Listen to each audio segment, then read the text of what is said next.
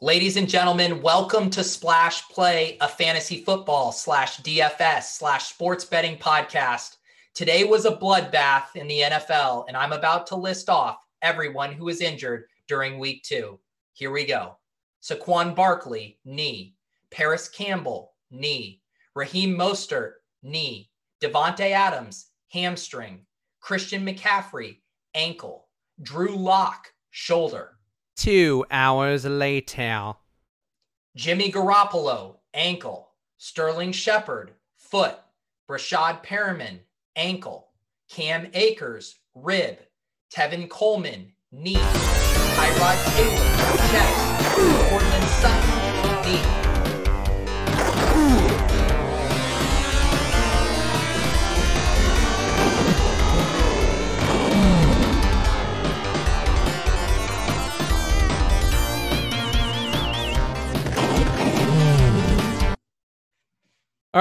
Okay.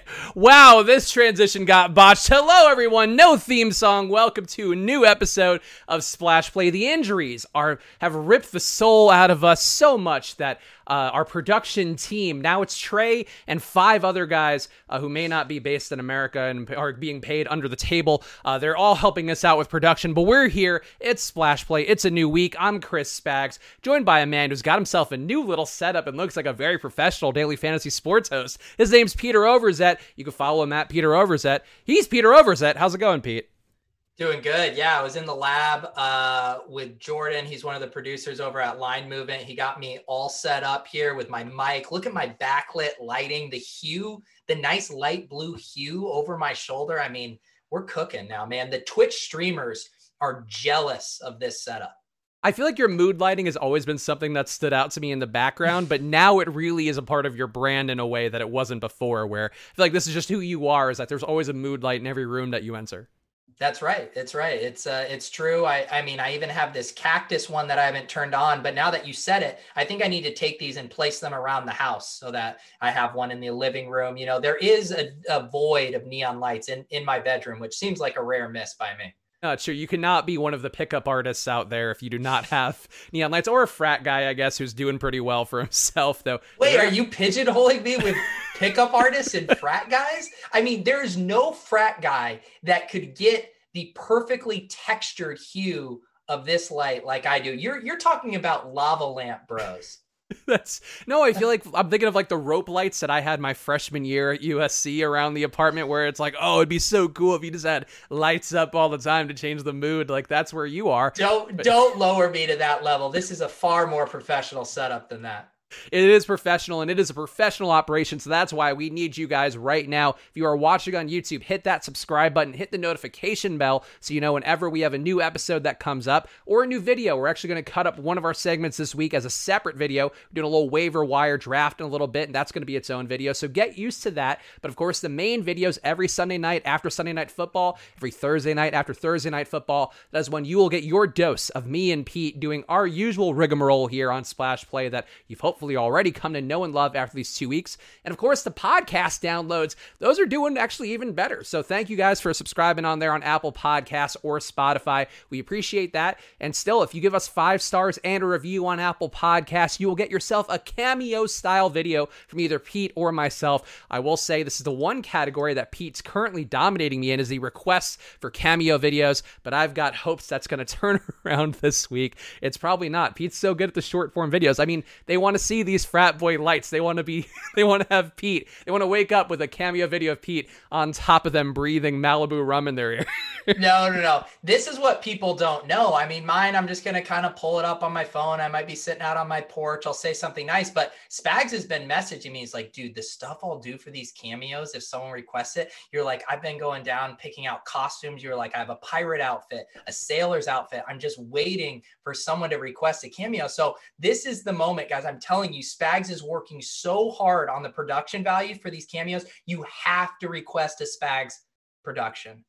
Either way, whoever you're getting out of us, you're getting a win. So give us 5 stars and a review. And of course, DM us at @SplashPlayPod. If you do give us a review, we will instantly turn around, or I guess as soon as we can, turn around that Cameo video, because that's how much we appreciate you. And of course, follow @SplashPlay on Instagram and Twitter. If you just want a free follower, even if you don't even like fantasy football, which I don't know why you'd be doing this to yourself, but even if you just want a free follower, follow us @SplashPlayPod on Twitter and Instagram. The first 1,000 people get a follow on there. So please do that. And our big giveaway, this is our last little promo here, but we got to hit the promos up top because we're a new channel here. I know our pal Matthew Berry has often called his ESPN podcast a little engine that could, or a little podcast that could.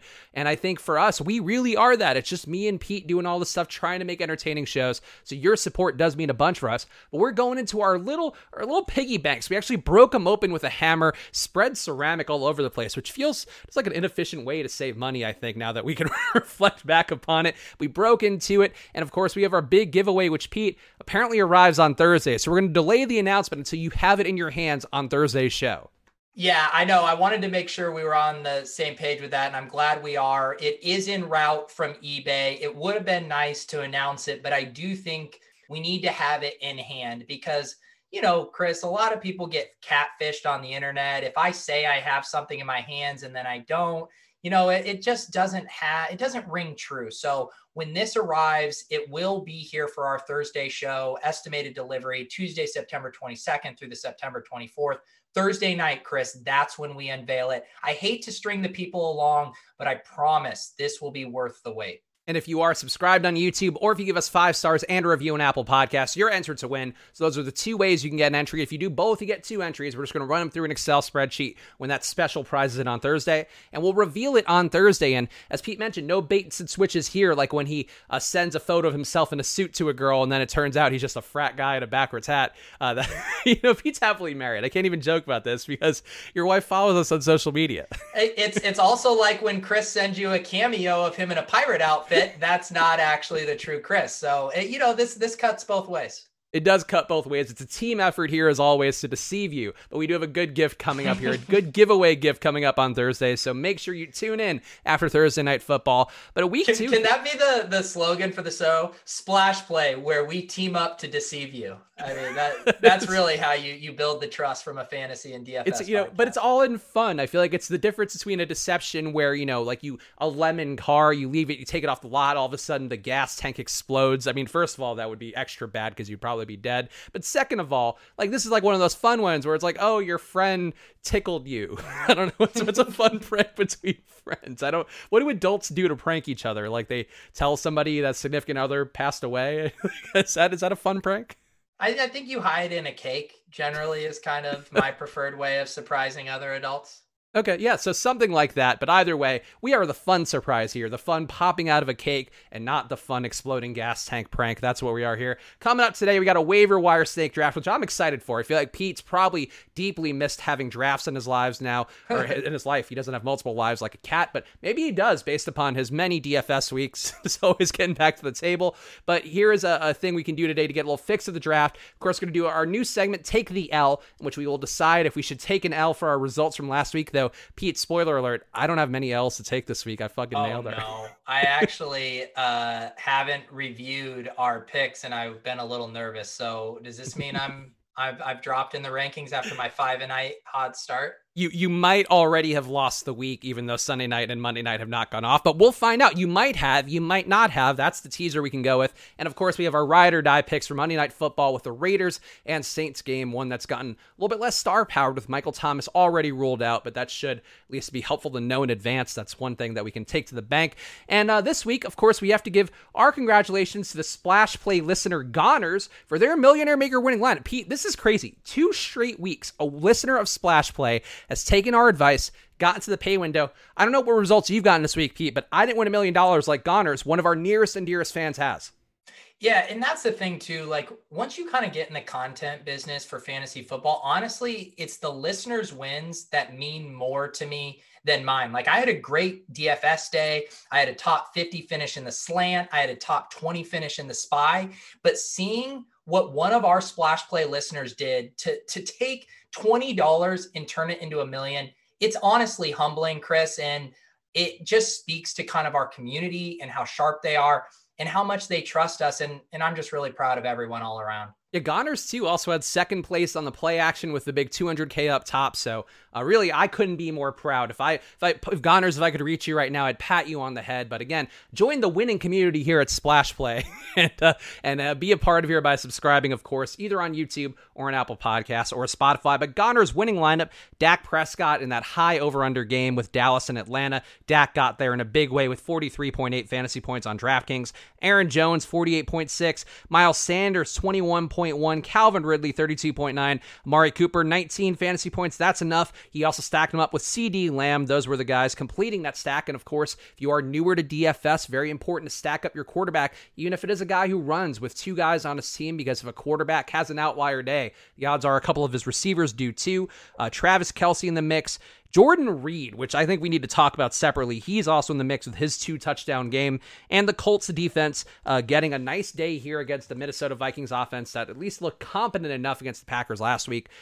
Pete, does anything jump out to you in that one? Because I'll say for me, the Cowboys stack, pretty obvious. Not running it back, not usually a great move for tournaments, but that's how Goners approached it. He's going next level. He's going 4D chess with the information that we provided here on Splash Play. But in that Millionaire Maker winning lineup, Aaron Jones, I mean, I know we expected the pass game to be dominant, but what surprises you the most about that $1 million winning one? Real quick, I think I just missed it. Who was the flex? The flex was Jordan Reed. And sorry, then who was the tight end? Travis Kelce, 2 tight ends. Travis Kelce. Yep. Okay, so honestly, that, sometimes you think of these off the wall millionaire maker lineups. Like you said, a classic double stack with the bring back with Ridley. You go a little under the radar with Aaron Jones and Miles Sanders, who were great plays, but weren't going to be super high owned. Both of those guys were in my spy lineup. I just didn't have the double tight end. That's where it gets really creative. And it makes sense when you think about Jordan Reed as the punt tight end at 2,600.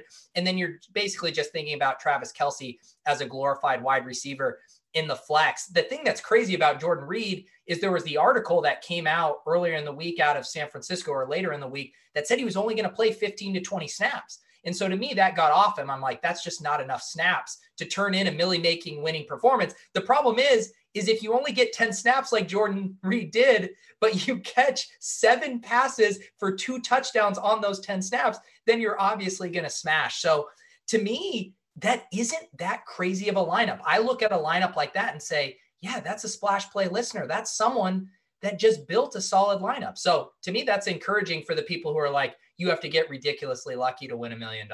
Yeah, Jordan Reed certainly benefited from the backup tight end also getting hurt, so that's going to give him even more snaps, or at least more opportunity. But yeah, I mean, he was not very involved last week in terms of just play volume. He was only out, as Pete mentioned, for 10 snaps, but was targeted 40% of the time. And those are the guys that if you expect somebody to get more reps, they're getting targeted a lot when they are on the field. If they're running routes when they are on the field, those are the guys who can pay off. And Jordan Reed, I tweeted about it today, Pete, but I feel like it's the irony of all ironies that on this day where you listed off some of the injuries, you didn't even get to the defensive guy injuries. A lot of guys on defense who were very important were also hurt.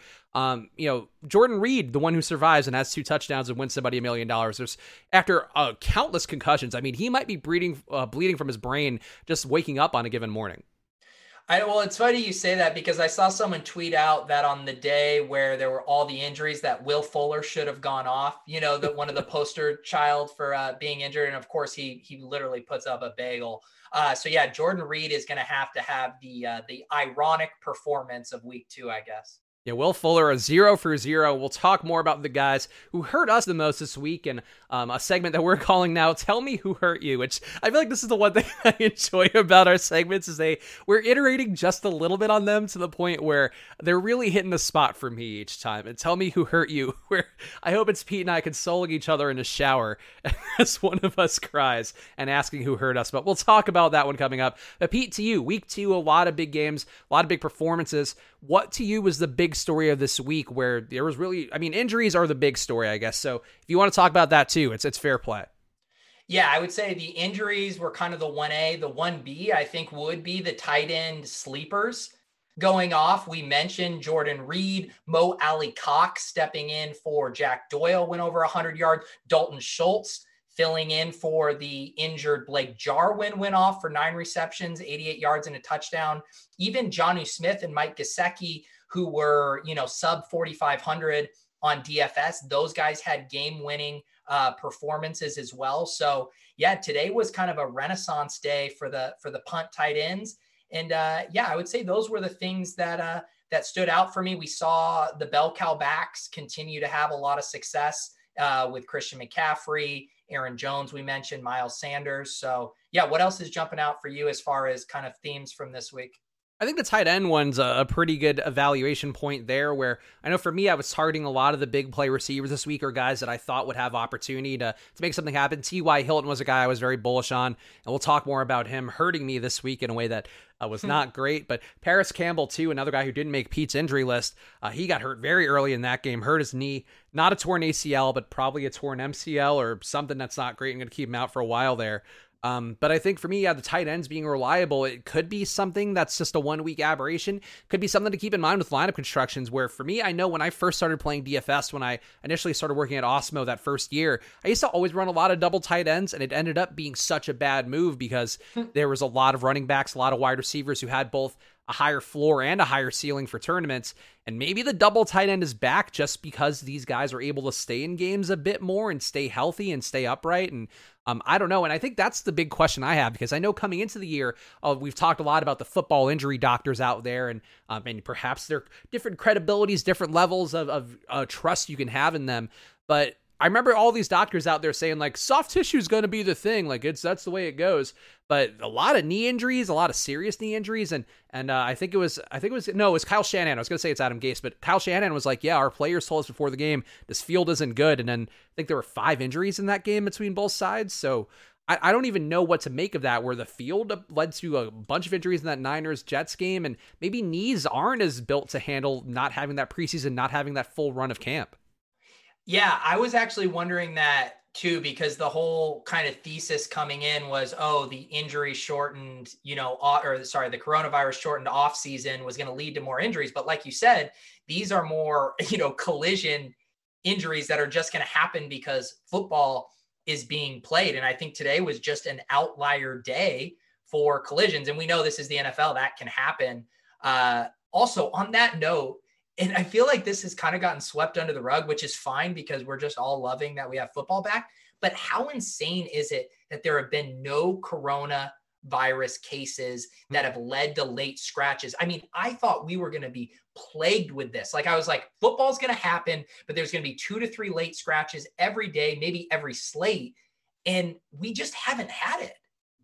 I kind of think it's a discipline thing where baseball had so many, and I was like, if baseball's having it, the NFL is going to do the same thing because we're not in a bubble. But if you think about it, like baseball players, no disrespect to them. I've enjoyed the sport. I've covered the sport. I have no problem with it overall, but a little bit sloppy, a little bit less concern about their physical well-being, a little bit less concern about their health. I think baseball players have, but football players, you have to be on point to even be a practice squad guy. You have to be really going hard, keeping yourself in peak condition.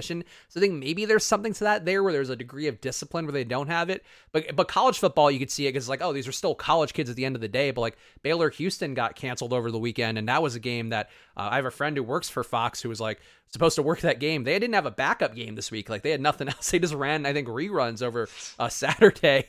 Like, so, you could see with the NFL, that's the peak of the, of your profession. And I guess these guys taking it very seriously, and the conditions put in are helping keep them seriously safe. And I think that's what matters. But I agree. I'm a little bit surprised by it. Maybe it gets a little more lax when these guys don't get it for a month. And then all of a sudden they're like, well, screw it, I'm going to go out because we're in Miami for the week. Maybe things get weird, but I agree. I think it's crazy that we're baffled by knee injuries and not just guys getting the virus.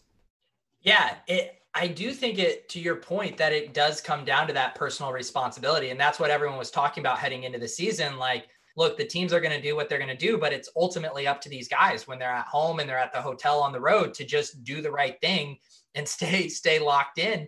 And I do think, like you said, hopefully they don't get so lax once we do rack up a month.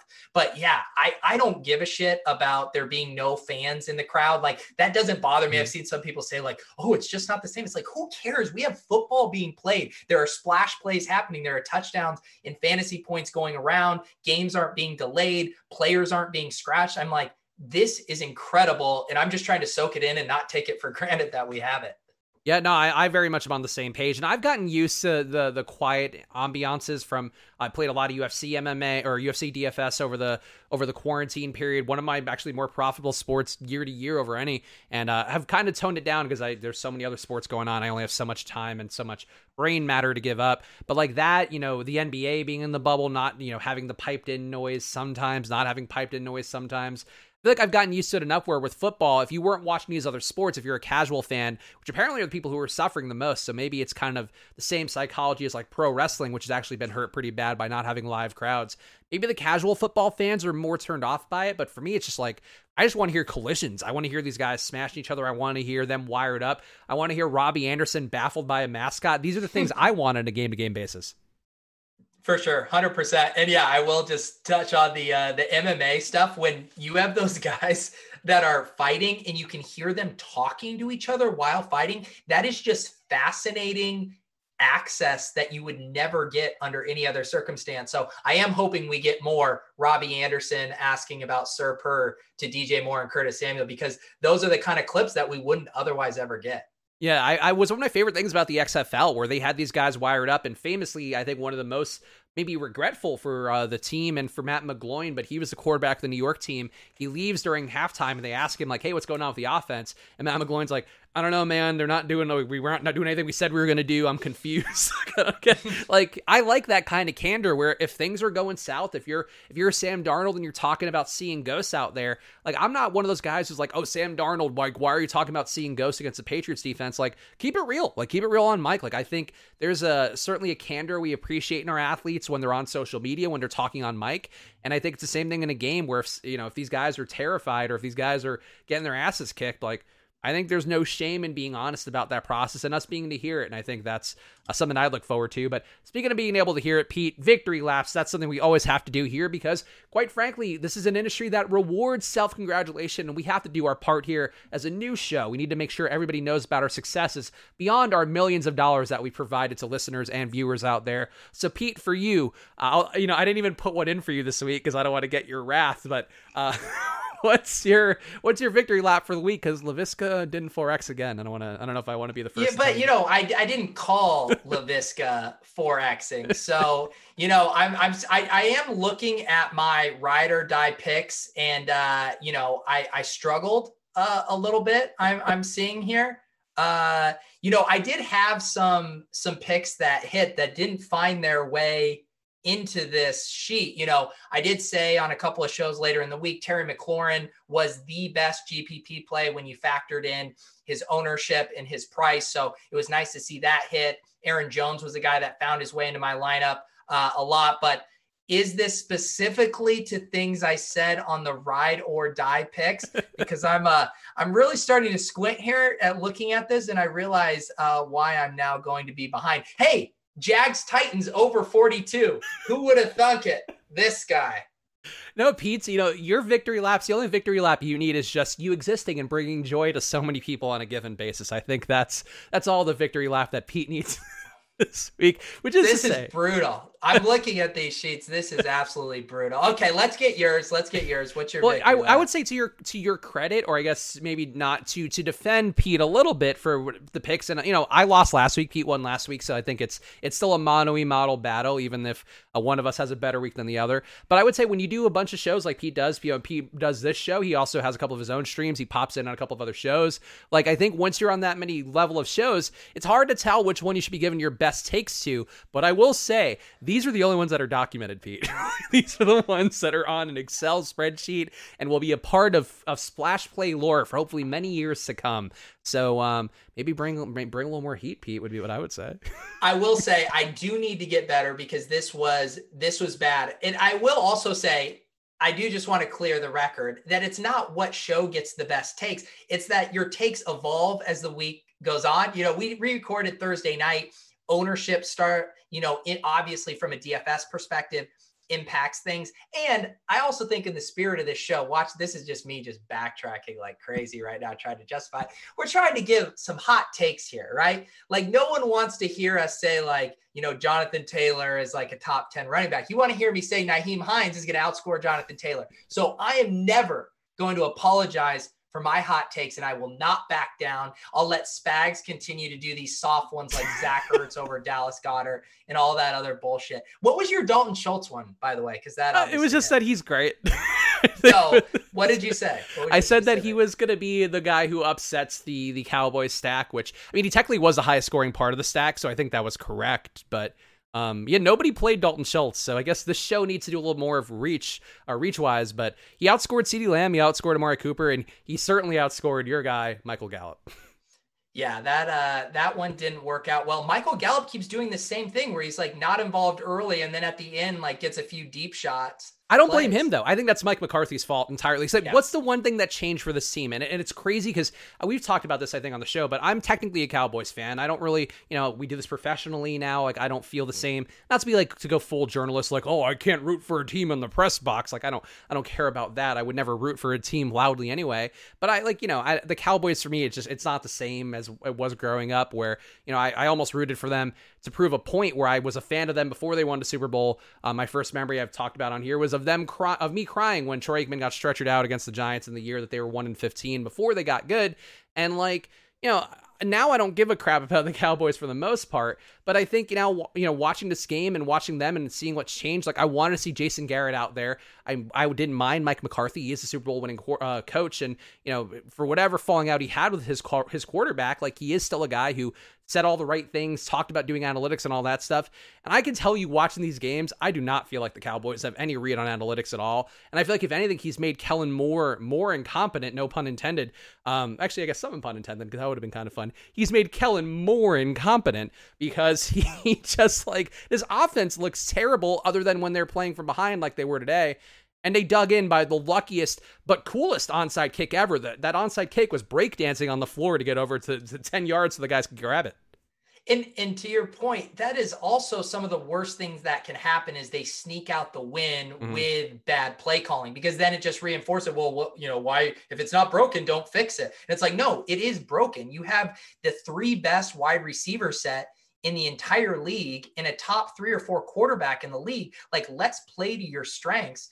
I think it's concerning for at least the short and midterm for this offense, but I do think logic will prevail and they'll eventually let Dak cook, but it is unfortunate here out of the gate that they're not. Yeah, I mean, so many weapons out there. Gallup has to have better days, even if we make fun of Pete for picking the one guy who didn't do anything today, which I will do plenty of over the next 40 minutes or so.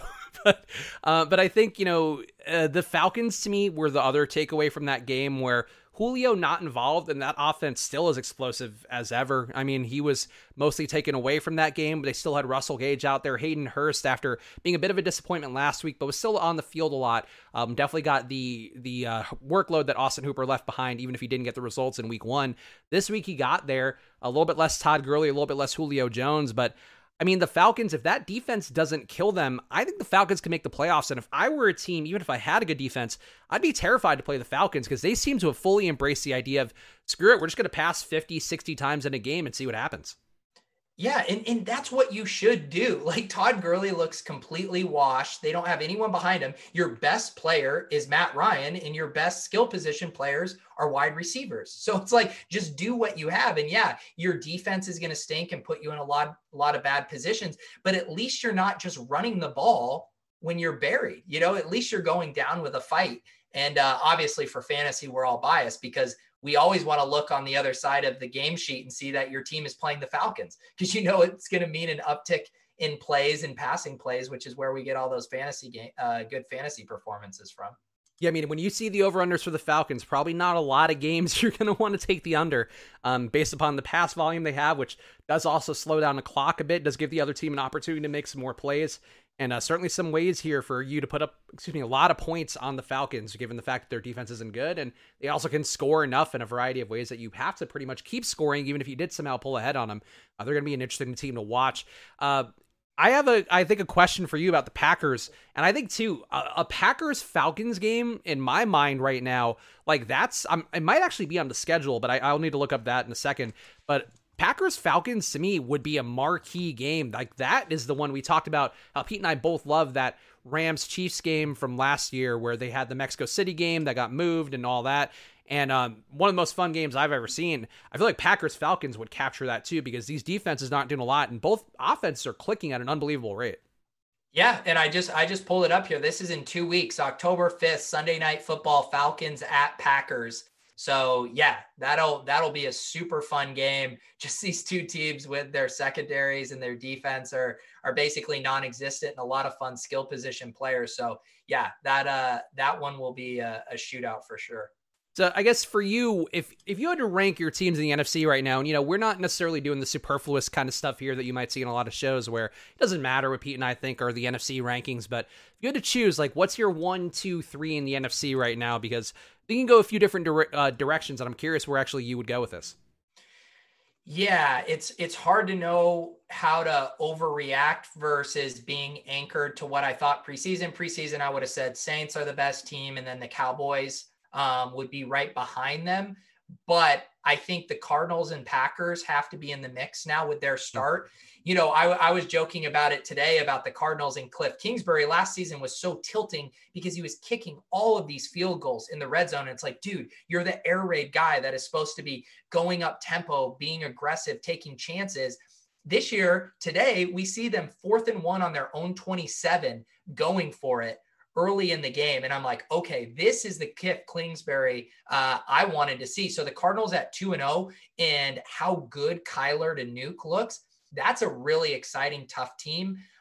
So yeah, I think I would rank it still, even without Michael Thomas. I think when he comes back, the Saints are going to be the best team. And then I think Cowboys, Packers, and Cardinals are probably right there for me after them.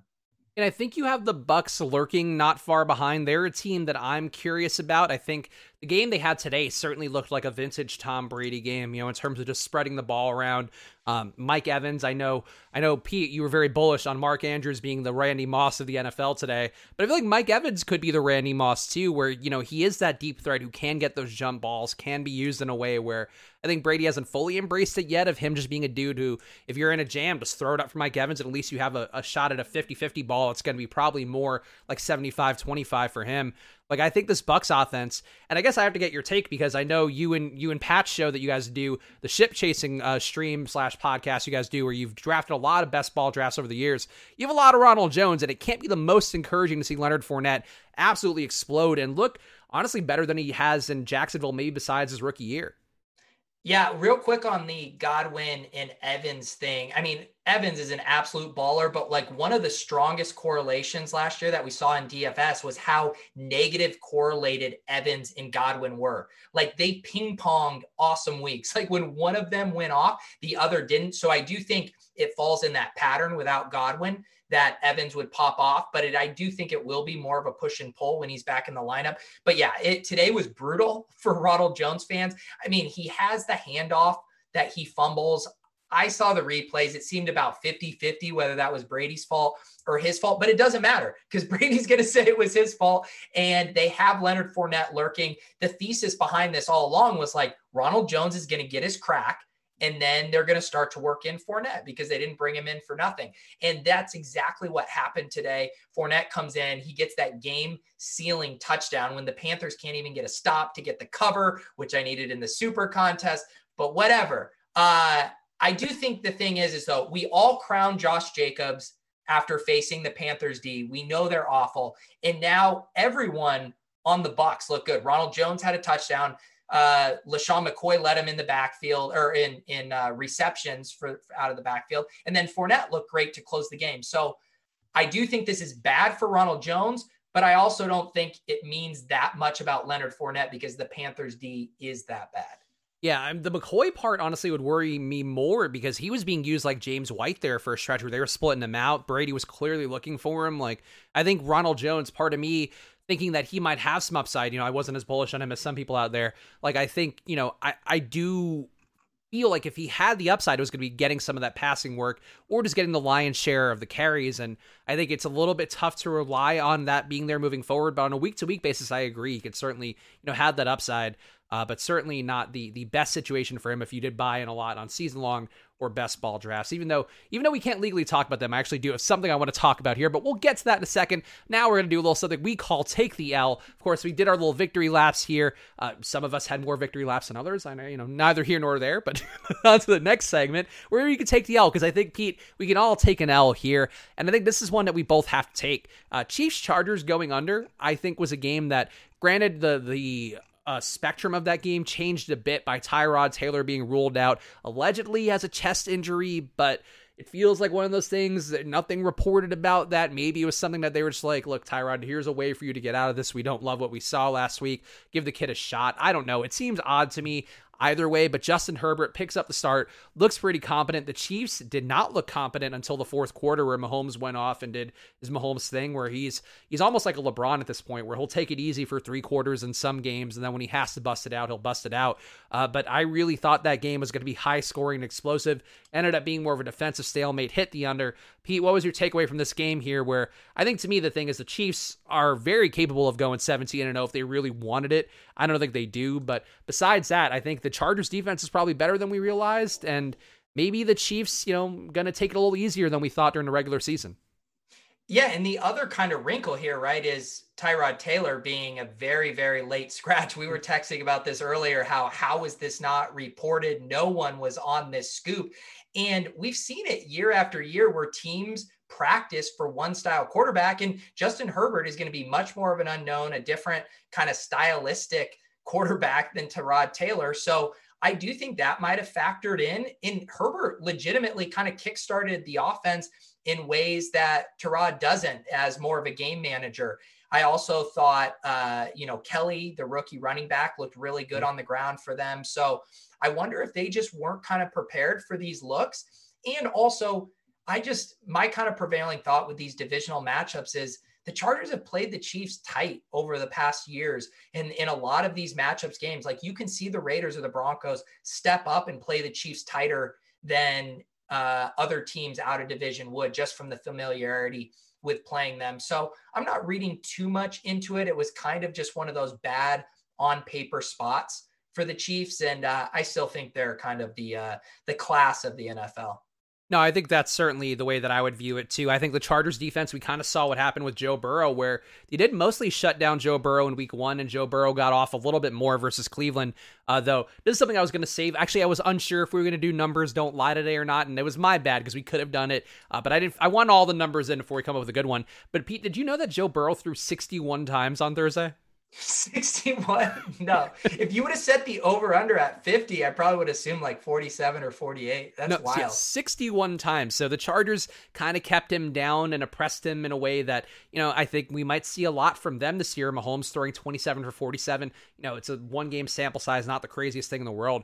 But I would agree. Justin Herbert, I think he's somebody who should be in the mix for our waiver wire redraft we're going to do in a minute here. And I was intrigued by him, honestly, watching him play. I think compared to Tyrod last week, where I was like, Tyrod, come on, you're killing me here. Justin Herbert kept doing stuff. There was one play that I think I retweeted from my handle. It's hard for me to remember what I retweeted and what Trey retweeted from our Splash Play pod handle. But I retweeted one clip of Justin Herbert. He basically ran into one of the linebackers for Kansas City, and it was one of those hits where it's like, oh, the quarterback is going to come up dazed. And the linebacker got hurt, and Justin Herbert just kind of like saunters away. It's like, wow, he's kind of a bad dude, despite the fact that he also has a man bun like I do. There you go. I know he was, they kept saying too, I remember watching Hard Knocks where you could see the veteran players were impressed. They're like, this guy has zip on the ball. And, the question with these rookies, and I feel like Herbert falls into that Daniel Jones, Josh Allen type mold where it's like they have the tools, the physical profile, the arm to succeed, but their, judgment and, question, making ability or whatever is called into question. So I was surprised at how good Herbert looked on what I appeared was short notice as far as what first team reps he got in practice this week. Yeah, I was surprised that he looked that good. I mean, to Justin Herbert's credit, I guess I didn't necessarily buy in quite as much on the hype. To me, I worried that he was a bit of a Jake Locker. I don't know if that's enough of a timely reference for people, but a guy who came in where you see him in the Pac-12 and you're like, he has all the tools, but he's like not the most accurate, and then he gets to the NFL and he gets exposed, and maybe that will be the case for Herbert. But I thought today he acquitted himself well against the Chiefs defense that's certainly improved from last year, and he hung in there against Patrick Mahomes, and they're not a lot of rookies you could say that with, not a lot of veterans you could say that for. So full credit to Justin Herbert. This is one that I also will take an L on, and this just crushes me emotionally, and it crushes me more because you could look at the numbers, and I guarantee once the air yards data comes out for the week that I'm going to be like, I got to play this guy again. T.Y. Hilton, no Paris Campbell out there. He ends up with 28 yards on 5 targets, has just 3 catches, but he had 2 drops that were 50-yard plays. Drove me insane. One of which was right in the basket, and he just dropped it in the end zone. The other one he was pretty tightly covered, so whatever. But still had some deep shots going his way. T.Y. Hilton can't get there. And Pete, I kind of have the feel with Hilton and Rivers where it's like one of these couples who get together and you're like, ooh, this is already bad. Like they fight in front of you when you're out at a bar and you're like, there's a little tequila flowing. I get it. Like it's not the best, but I just feel like the T.Y. plus Phillip Rivers combo is not quite working well. It's 2 weeks in, not a full camp, not a full preseason. Get all that, but where would you stand with Indianapolis, who the offense looked good? They won in a dominant fashion. They actually kind of crushed the Vikings today. Like, God damn it, this pass game is driving me insane. Yeah, it is really weird because it's like, oh, with all of these injuries, you have to assume this is when T.Y. Hilton steps up. That said, we have seen Rivers over the years be a guy that is willing to spread it around. And I don't know. I have a personal age bias against some of these guys. So T.Y. Hilton, for me, I'm like, oh, he's starting to get up there. Maybe he doesn't have it. And we saw that kind of in week 1. I mean, Paris Campbell having that injury is such a bummer because he looked like he was headed toward a really big breakout. And, it doesn't surprise me that we then see Phillip Rivers gravitating to a Mo Alie-Cox, a really athletic dude. People forget he did play basketball in a previous life. So yeah, I think at this point we do have to question, is T.Y. Hilton closer to like an AJ Green type veteran? I know they're not quite the same in age, but where he's just lost a little bit. And the hallmark of T.Y. Hilton as a player was his speed and his separation. And if he doesn't have that to the fullest extent, you're definitely going to experience a dip in his fantasy production. Yeah, T.Y. Hilton, 30 years old now. AJ Green actually 32, so they're a little bit closer than I thought. AJ Green actually might be younger, which I don't know what that's. I don't know how closely I'm paying attention, but I assume that he might have been a little bit younger. But yeah, 32 for AJ. It's possible once these guys lose that speed, if that's the one skill you have. And I was kind of encouraged last year where Hilton was still having a decent year despite not getting as many deep looks with the hodgepodge of quarterbacks that were playing for the Colts last year. But I have to say, I'm a little bit concerned here. The volume still isn't there in a big way. I'm not going to be as heavy on T.Y. Hilton moving forward, though I'm sure I'll still keep playing a little bit of him and Rivers. The Colts offense, I think, is going to have some days that have value, but today, T.Y. Hilton very much left me holding the bag, as did Paris Campbell, who, Pete, guess how much Paris Campbell I had overall, and at least the lineups that I put in an optimizer. I did hand build a little bit like you do, of course, because we are craftsmen, but how much percentage-wise in my optimizer lineups do you think I had of Paris Campbell? I would bet you were in like the 35% range. 50 flat. Oh. Wow. Yeah. So you took a stand over Deontay Johnson, Christian Kirk, Mike Williams, all those other cheap guys, I'm guessing. Yeah. I mean, I thought he was a nice play in that range. I thought too, paying up a little bit there. There were some guys you get away from who were the value. And honestly, I should have gone with Chris Hogan, who I thought would pick up some of that Jamison Crowder snaps in the slot. And he did get that. And, at least he wouldn't have killed me quite as bad, though. Can't blame a guy who's injured. But that was that's one of the worst ones where you have a guy and you're like, this is one of the guys I'm planting my flag on, and he gets hurt within the first quarter. Like it sucks doubly. I know we made jokes about me maybe being a little too callous towards Blake Jarwin, but for Paris Campbell, I was like, oh, I feel so bad for you and me, my friend. I think we both are suffering equally.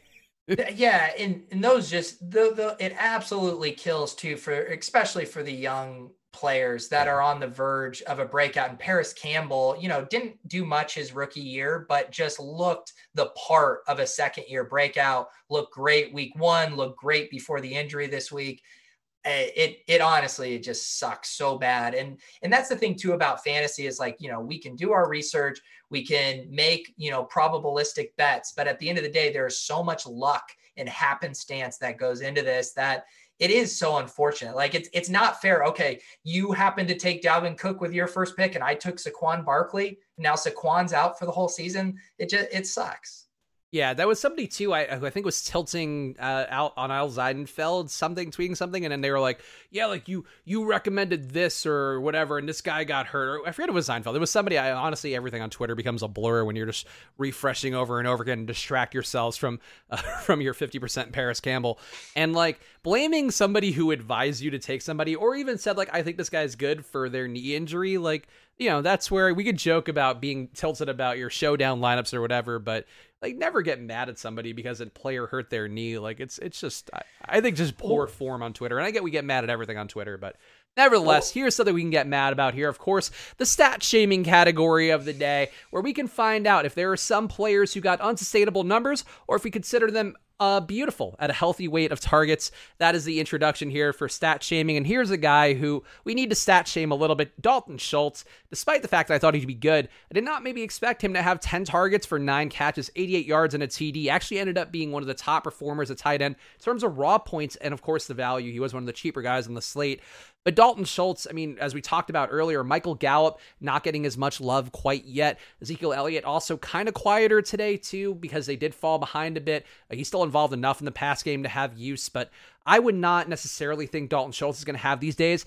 Don't mind picking him up on waivers at all, but I would stat shame Dalton Schultz. I feel like he's looking a little bit too girthy in photos, and quite frankly, I would stat shame Dalton, no matter what the look is. But Pete, where do you land with Dalton Schultz this week? Would you stat shame him or would you support him? Yeah, I mean, I just want people to know, like in general, I am pro stats. Like I am not in the business of shaming stats. Like that's not my place. Like what you do is what you do, and you should go and do that. That said, I do have to shame Dalton Schultz here. At best, he's going to be the 5th option in this offense after Zeke and the 3 wide receivers.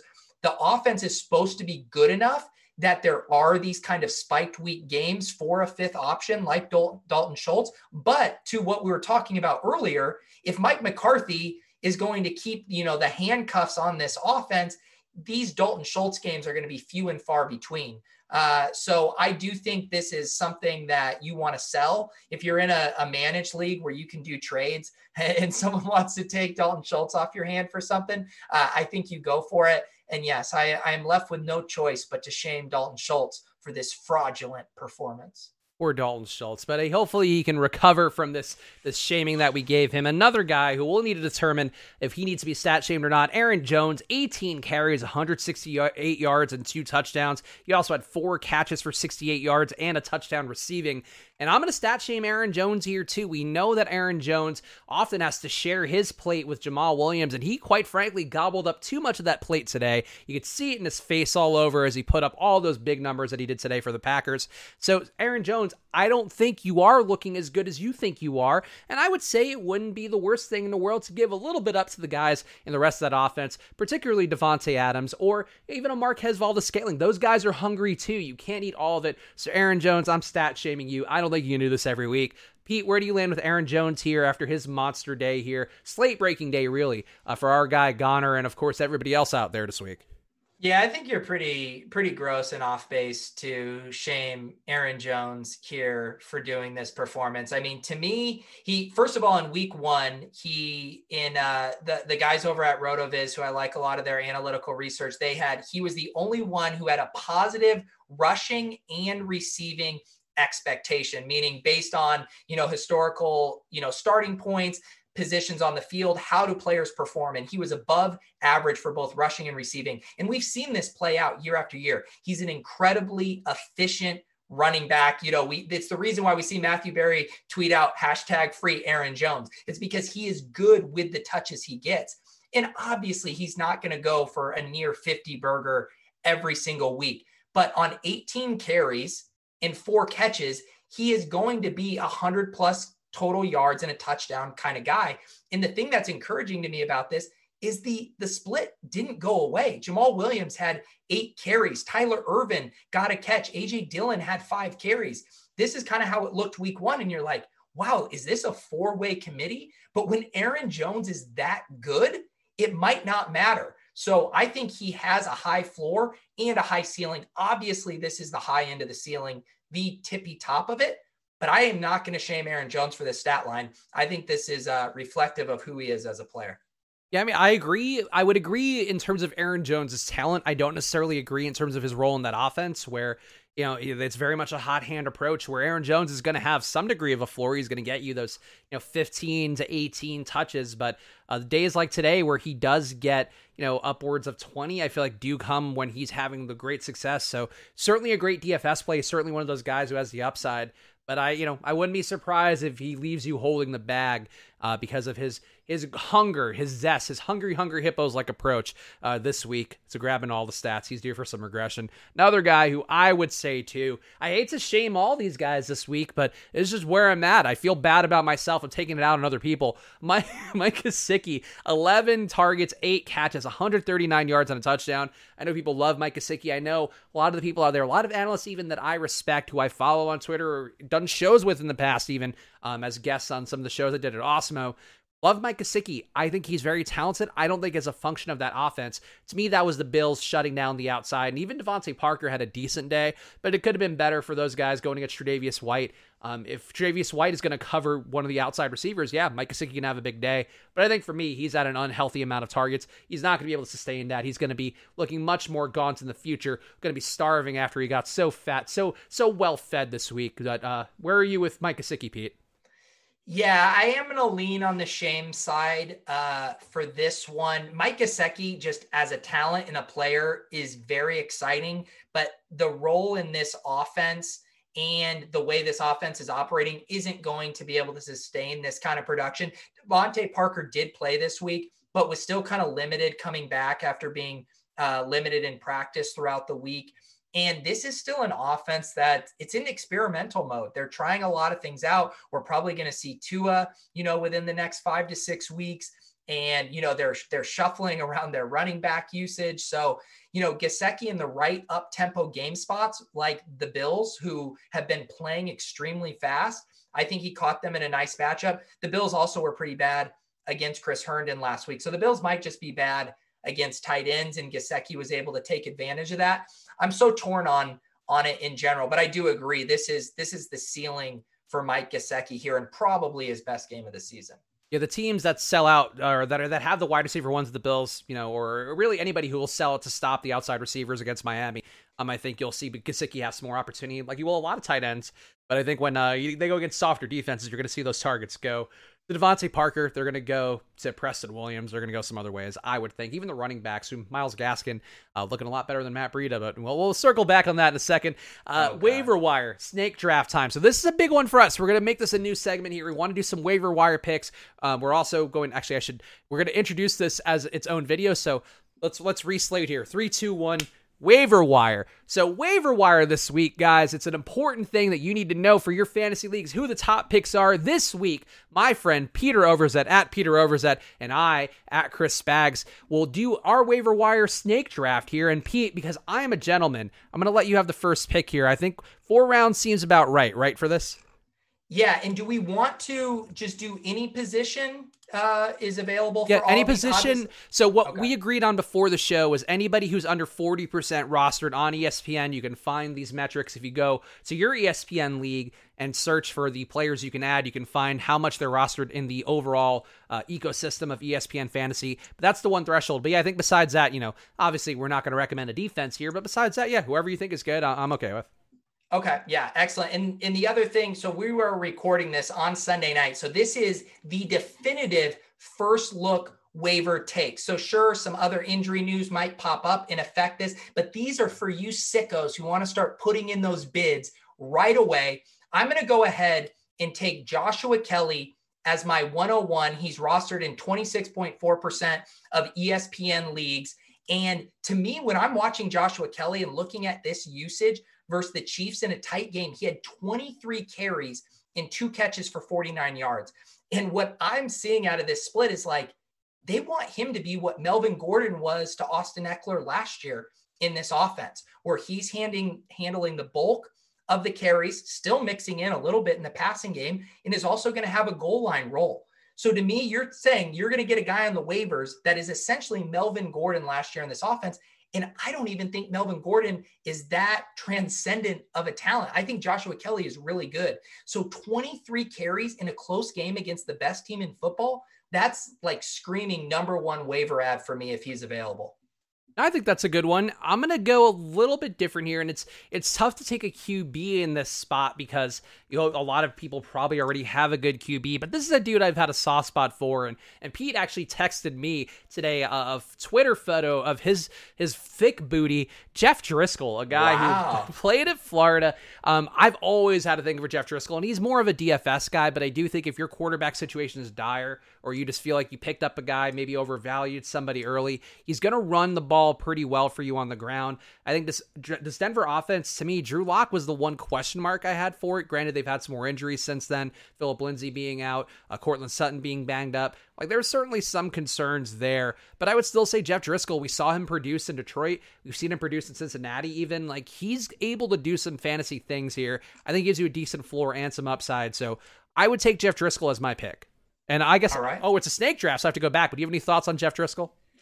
Yeah, I mean, I think too, it depends on, league settings. I know a lot of people now are playing in super flex leagues. I don't know if you're going to have to go to Jeff Driscoll in a 1 QB, 10 or 12 person league, but if you are in a 14 or super flex, I think Driscoll is a guy you definitely gobble up because those quarterbacks are so valuable. I don't know if I would have wasted my first pick on Driscoll, but I know you just wanted to talk about his booty, so I'll allow it.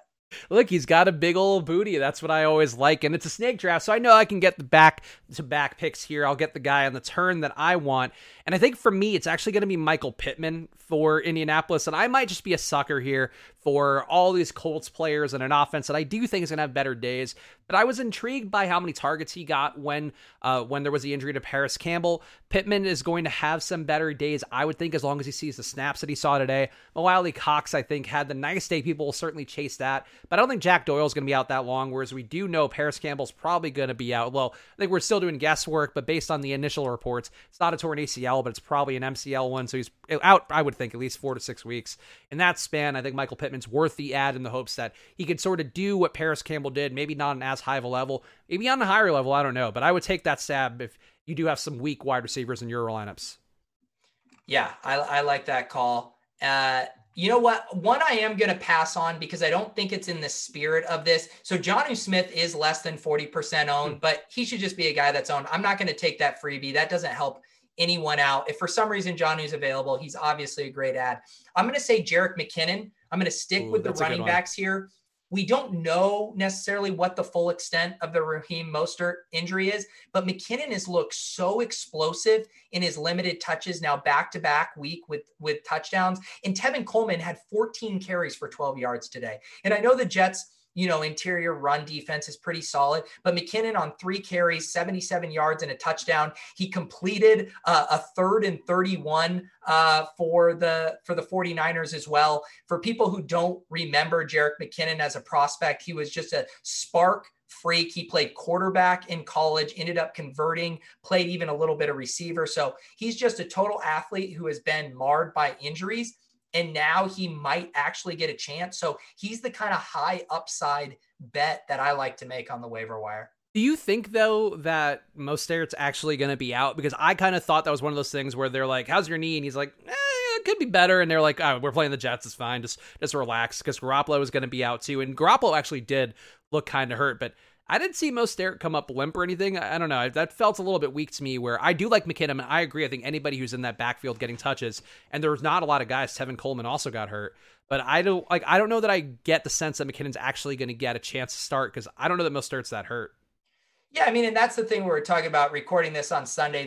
The injury reports will affect it, but he's just the type of guy I want to take cracks on. And he's the kind of guy in general that I'd like to stash on my bench, because I think this backfield can support 2 running backs. So if you add in the uncertainty of maybe Tevin Coleman's just struggling right now and isn't as good, and Mostert's banged up, that could just open up more touches for McKinnon. And I also am a believer in kind of just momentum and inertia. And we've seen Shanahan do the hot hand with this backfield. So I wouldn't be surprised. I mean, he sees what McKinnon's putting on tape, these explosive plays week after week. Maybe his role grows. If it does, he's in an offense and has the talent to be a league winner. It's still a low probability bet, but he does check a lot of those boxes, which is why I'm willing to take him in the second round of Splash Plays week 2 waiver wire fantasy draft. And now it is a snake draft, so you get the turn as well. Who is going to be your round 3 pick in our Splash Play waiver wire snake draft, the earliest waiver wire pick show that ever existed? Yeah, this one feels a little cheating as well, but Russell Gage is here available at only 20% owned. And I get it in the fact that, he's just not an exciting name. He just has that feeling of a veteran wide receiver that doesn't have huge upside, but we're now coming off of 2 really nice games with him. We're racking up targets. He got in the end zone again today. And this offense, like we said, they are so pass heavy that they can support 3 wide receivers weekly, although Julio flamed out this week. But Russell Gage is a guy where he can fill in for you on the bye weeks. If you're able to start another wide receiver in the flex, he can be there for you. So Russell Gage needs to be added in all leagues at this point. So, man, I'm torn between this, and I hate both these guys really, in terms of playing them, but I'm going to go Chris Hogan over Braxton Berrios, and I need to see the snap counts as to who was running more out of the slot, because I think both guys did get some slot routes from what I saw, but the data's not out from PFF, which is where I usually pull everything from. But Berrios had the nicer day here, but I do think Hogan's role is going to be a little more reliable for the time period that Jamison Crowder's out. He's also a bit more capable of getting the routes outside if Perriman misses time. I think you're buying into a bad Jets team. I think that's sort of the concern, but also a Jets team who should be playing from behind quite a bit, which is how Berrios got there. And I guess Hogan to a lesser extent, but I think both guys, if either is available in your league, I wouldn't mind taking a flyer on them if you just don't mind giving up a roster spot to somebody. But again, I'm looking for these guys who could spike an upside, and I do think Chris Hogan will be my pick here on the first spot. And should I just take both Jets guys on the team? I won't do that. Double tap the Jets.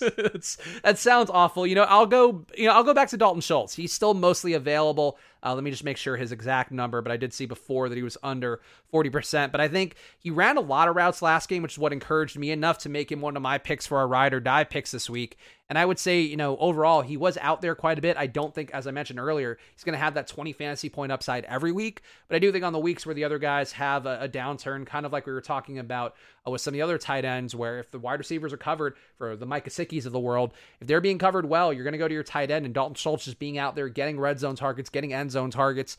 I think that bodes well for him. And at a weak tight end field this year, even though this week was good, I would say Dalton Schultz can be a guy who's useful. So he'd be my final pick here on the 4th round. All right, I have the Mr. Irrelevant in this week 2 draft. I'm going to try to get a little more off the board here since Russell Gage fell a little bit like a gimme. Chase Claypool on the Steelers. This is a guy who's not seen a ton of targets, but has been very efficient and very exciting. I see a future splash play poster boy in our future with Chase Claypool. Today, he has 3 receptions for 88 yards and a touchdown. He just looks like a grown-ass man on the perimeter. He's bigger and faster than a lot of the cornerbacks that are guarding him.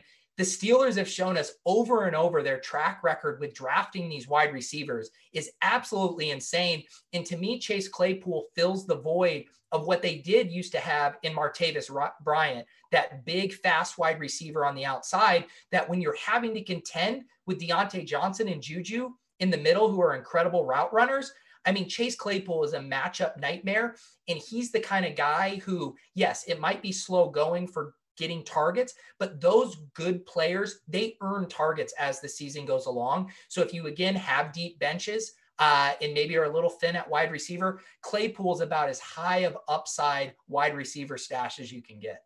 I think that's very smart there. And I would agree. I think that he's sort of what they wanted James Washington to be, was they wanted him to be that outside threat, and they were willing to keep feeding James Washington targets seems like Chase Claypool's actually better with getting whatever targets he gets.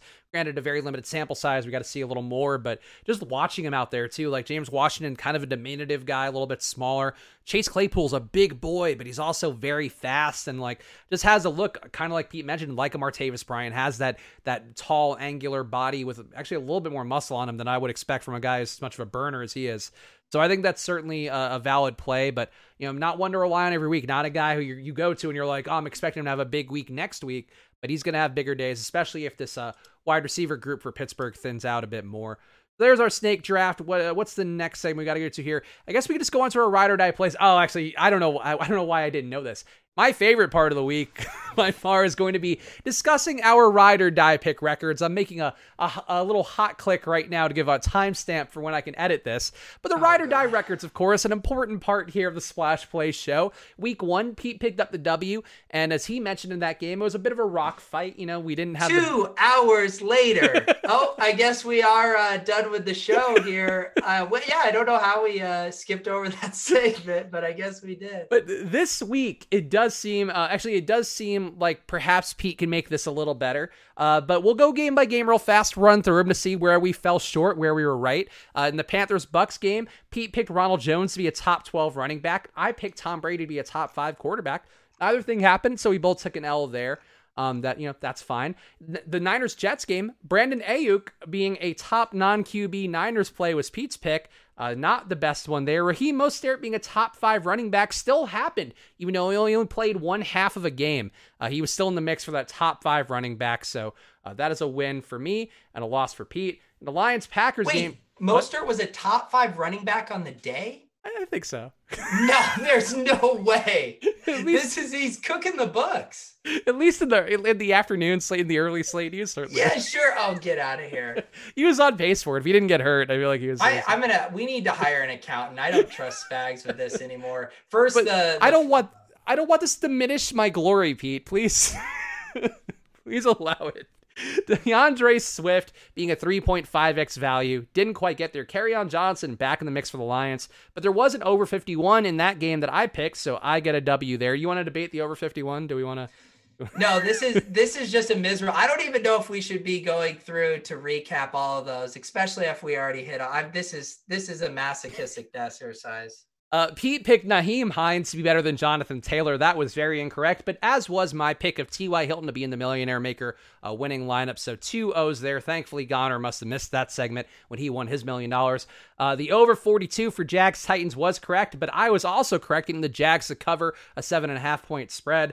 Pete thought that Darius Slayton would get over 20 DraftKings points. He was wildly incorrect. The Bears, though, were also not covering that game at minus 5.5 points, so I was slightly incorrect. So, maybe I get 0.5 a point there, but we both get zeros. Michael Gallup being the highest scorer at non-quarterback. That didn't work out for Pete, but Dalton Schultz just being great. That did work out for me, so that's a point. Matt Breida being the highest scoring Miami running back did not work out for Pete, but me going over 41 in that game did in Bills-Dolphins, so that's a win for me. Rams plus 1.5 worked out for Pete. Zach Ertz over Dallas Goedert worked out for me, so we both got a win there. Great job by us. Broncos plus 7.5 gets a win for Pete, and Noah Fant being the highest non-quarterback for the Broncos gets a win for me, so we both are thriving with the Broncos. Christian Kirk did not get 100 yards, so Pete takes an L there, but the game did go under 46.5 between the Cardinals and the football team, so that's a win for me, and then we both got zeros in the Chiefs-Chargers, where Pete took the spread for the Chargers. I took the over. That didn't work out. Ravens-Texans also barely missed the over, and young Randy Moss, Mark Andrews did not get 20 fantasy points, so the record for the week. I think we still need to overhaul this because there's issues here. When we take a spread bet, Vegas has set the line and they're basically saying it's a coin flip. So you're taking a 50%. So you take the over 41. That's a coin flip. I take Matt Breida, highest scoring Miami running back. I'm taking like a 10 or 15% chance, high upside pick just to make the listeners feel something for once in their life. Spags, I refuse to take the L on these ride or die picks until we standardize the system. I mean, I think that you should have picked a less esoteric play. I feel like this is what we talked about last week with Hero Ball. Don't be Carmelo, be Chris Middleton. Take great shots.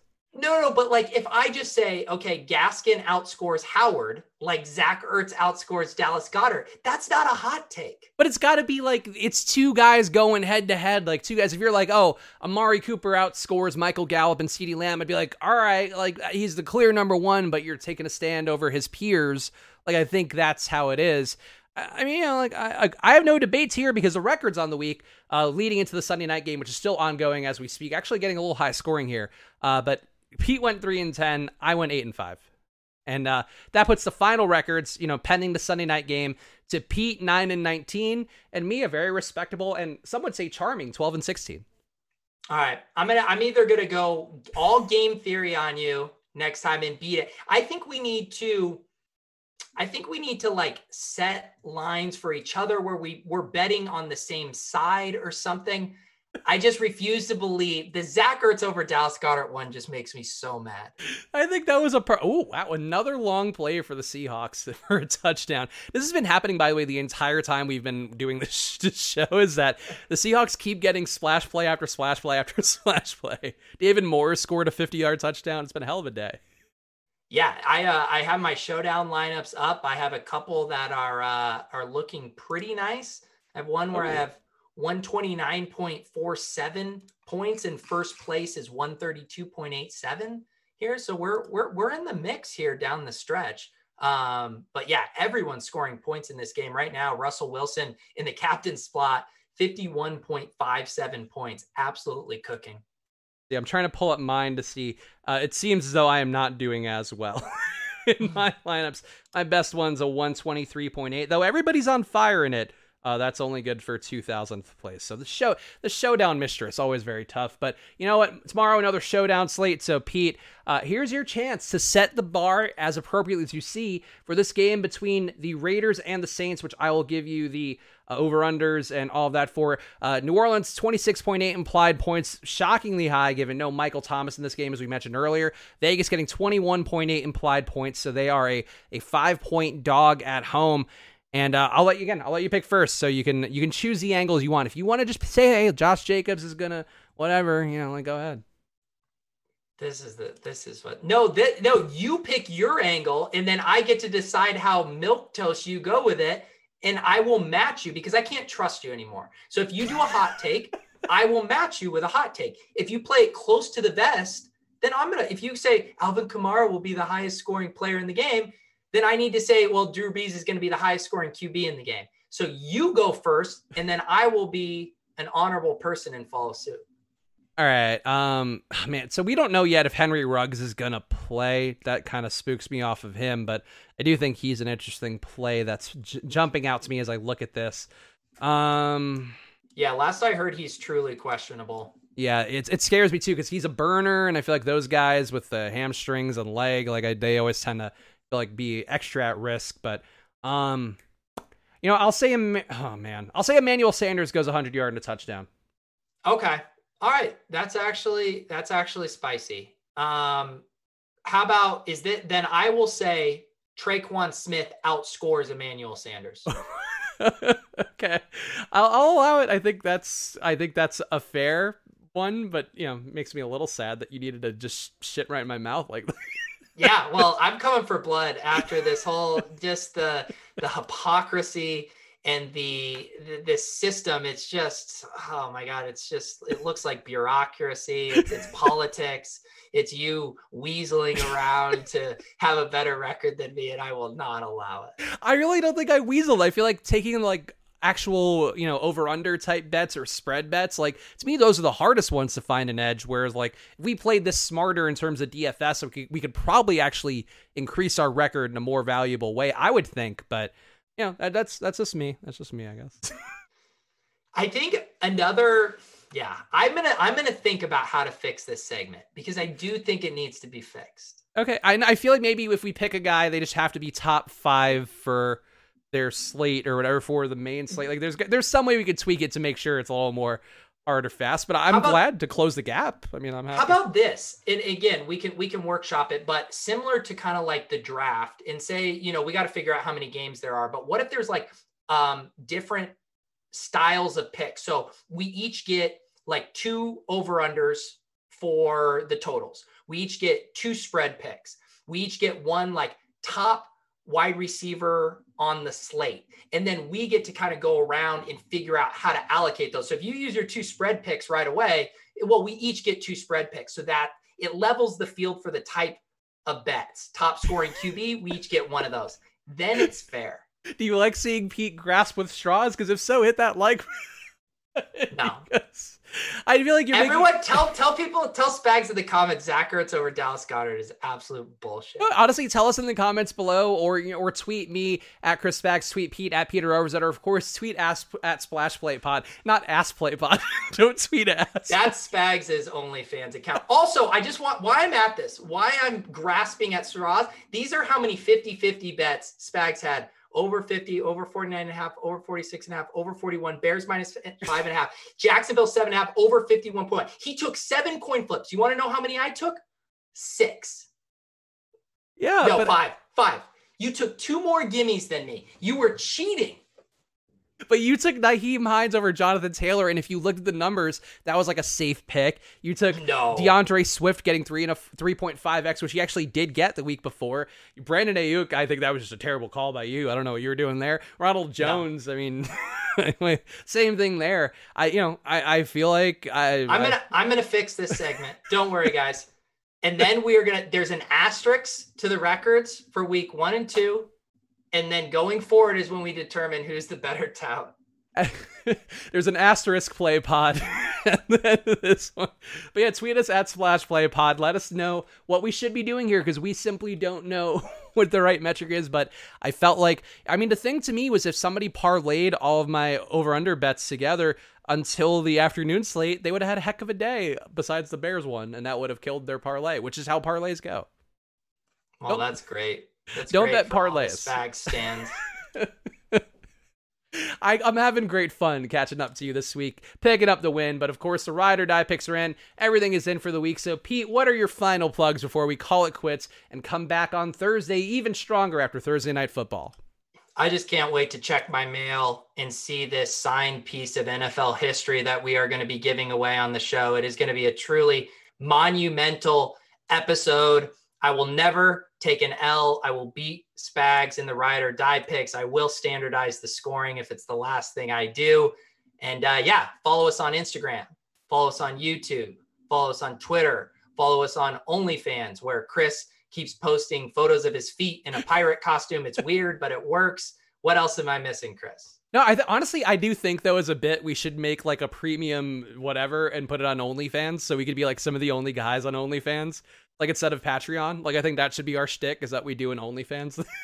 What if we did something that was like our defensive ads for the week while like having our feet like up on the screen, just like our bare feet, our favorite defensive streamers on OnlyFans? I think there's a bit we could stumble upon here. Maybe we just do it ironically and we just do like sexy George Costanza style boudoir photos while we're giving our picks. Hey. Splash Play After Dark. I do like it. Ass Play After Dark on OnlyFans. Yeah. Follow at Ass Play Pod. No, follow at Splash Play Pod. We'll be back with you guys Thursday. Again, subscribe and subscribe on YouTube, subscribe on Apple Podcasts. I'm laughing now, but I appreciate you guys. We appreciate you guys very much. We passed the 100 follower thresholds. The downloads are going up. The YouTube, I feel like we didn't get enough promotion this week, so YouTube was down a little bit, but the engagement's there, and we appreciate all you guys being a part of this community that we're trying to build here every day. So we appreciate you guys very much. Follow at Splash Play Pod, subscribe, and on YouTube or an Apple Podcast, and give us 5 stars and a review if you want to enter to win the big giveaway that we'll announce on Thursday. We will be back with you guys then, so enjoy your weeks, and we'll see you guys again soon. Goodbye.